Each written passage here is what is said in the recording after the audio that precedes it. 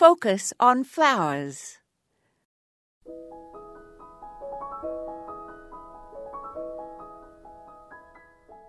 In the dead of winter, no matter where you are in the world, you can always find carnations for sale.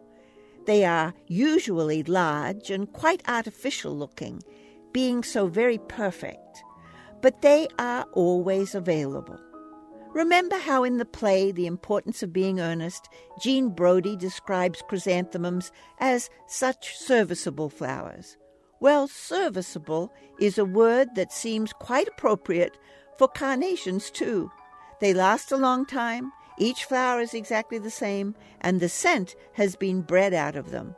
However, in January, we are likely to be less dismissive of carnations, as there they are, and relatively cheap, air travelers from the southern hemisphere.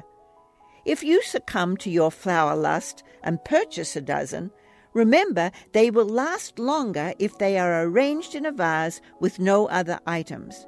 They do not enjoy sharing a vase with filler or other blossoms. That said, the difference in vase life is not huge, so if you want to get some baby's breath or other flowers or filler to complement or soften the carnations, do it, and tell yourself that I told you that you could.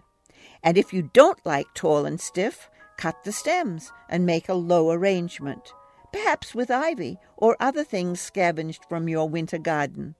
This is Moya Andrews, and today we focused on carnations. Follow updates from Focus on Flowers and share insights with your fellow gardeners on our Facebook page. Just search for Focus on Flowers.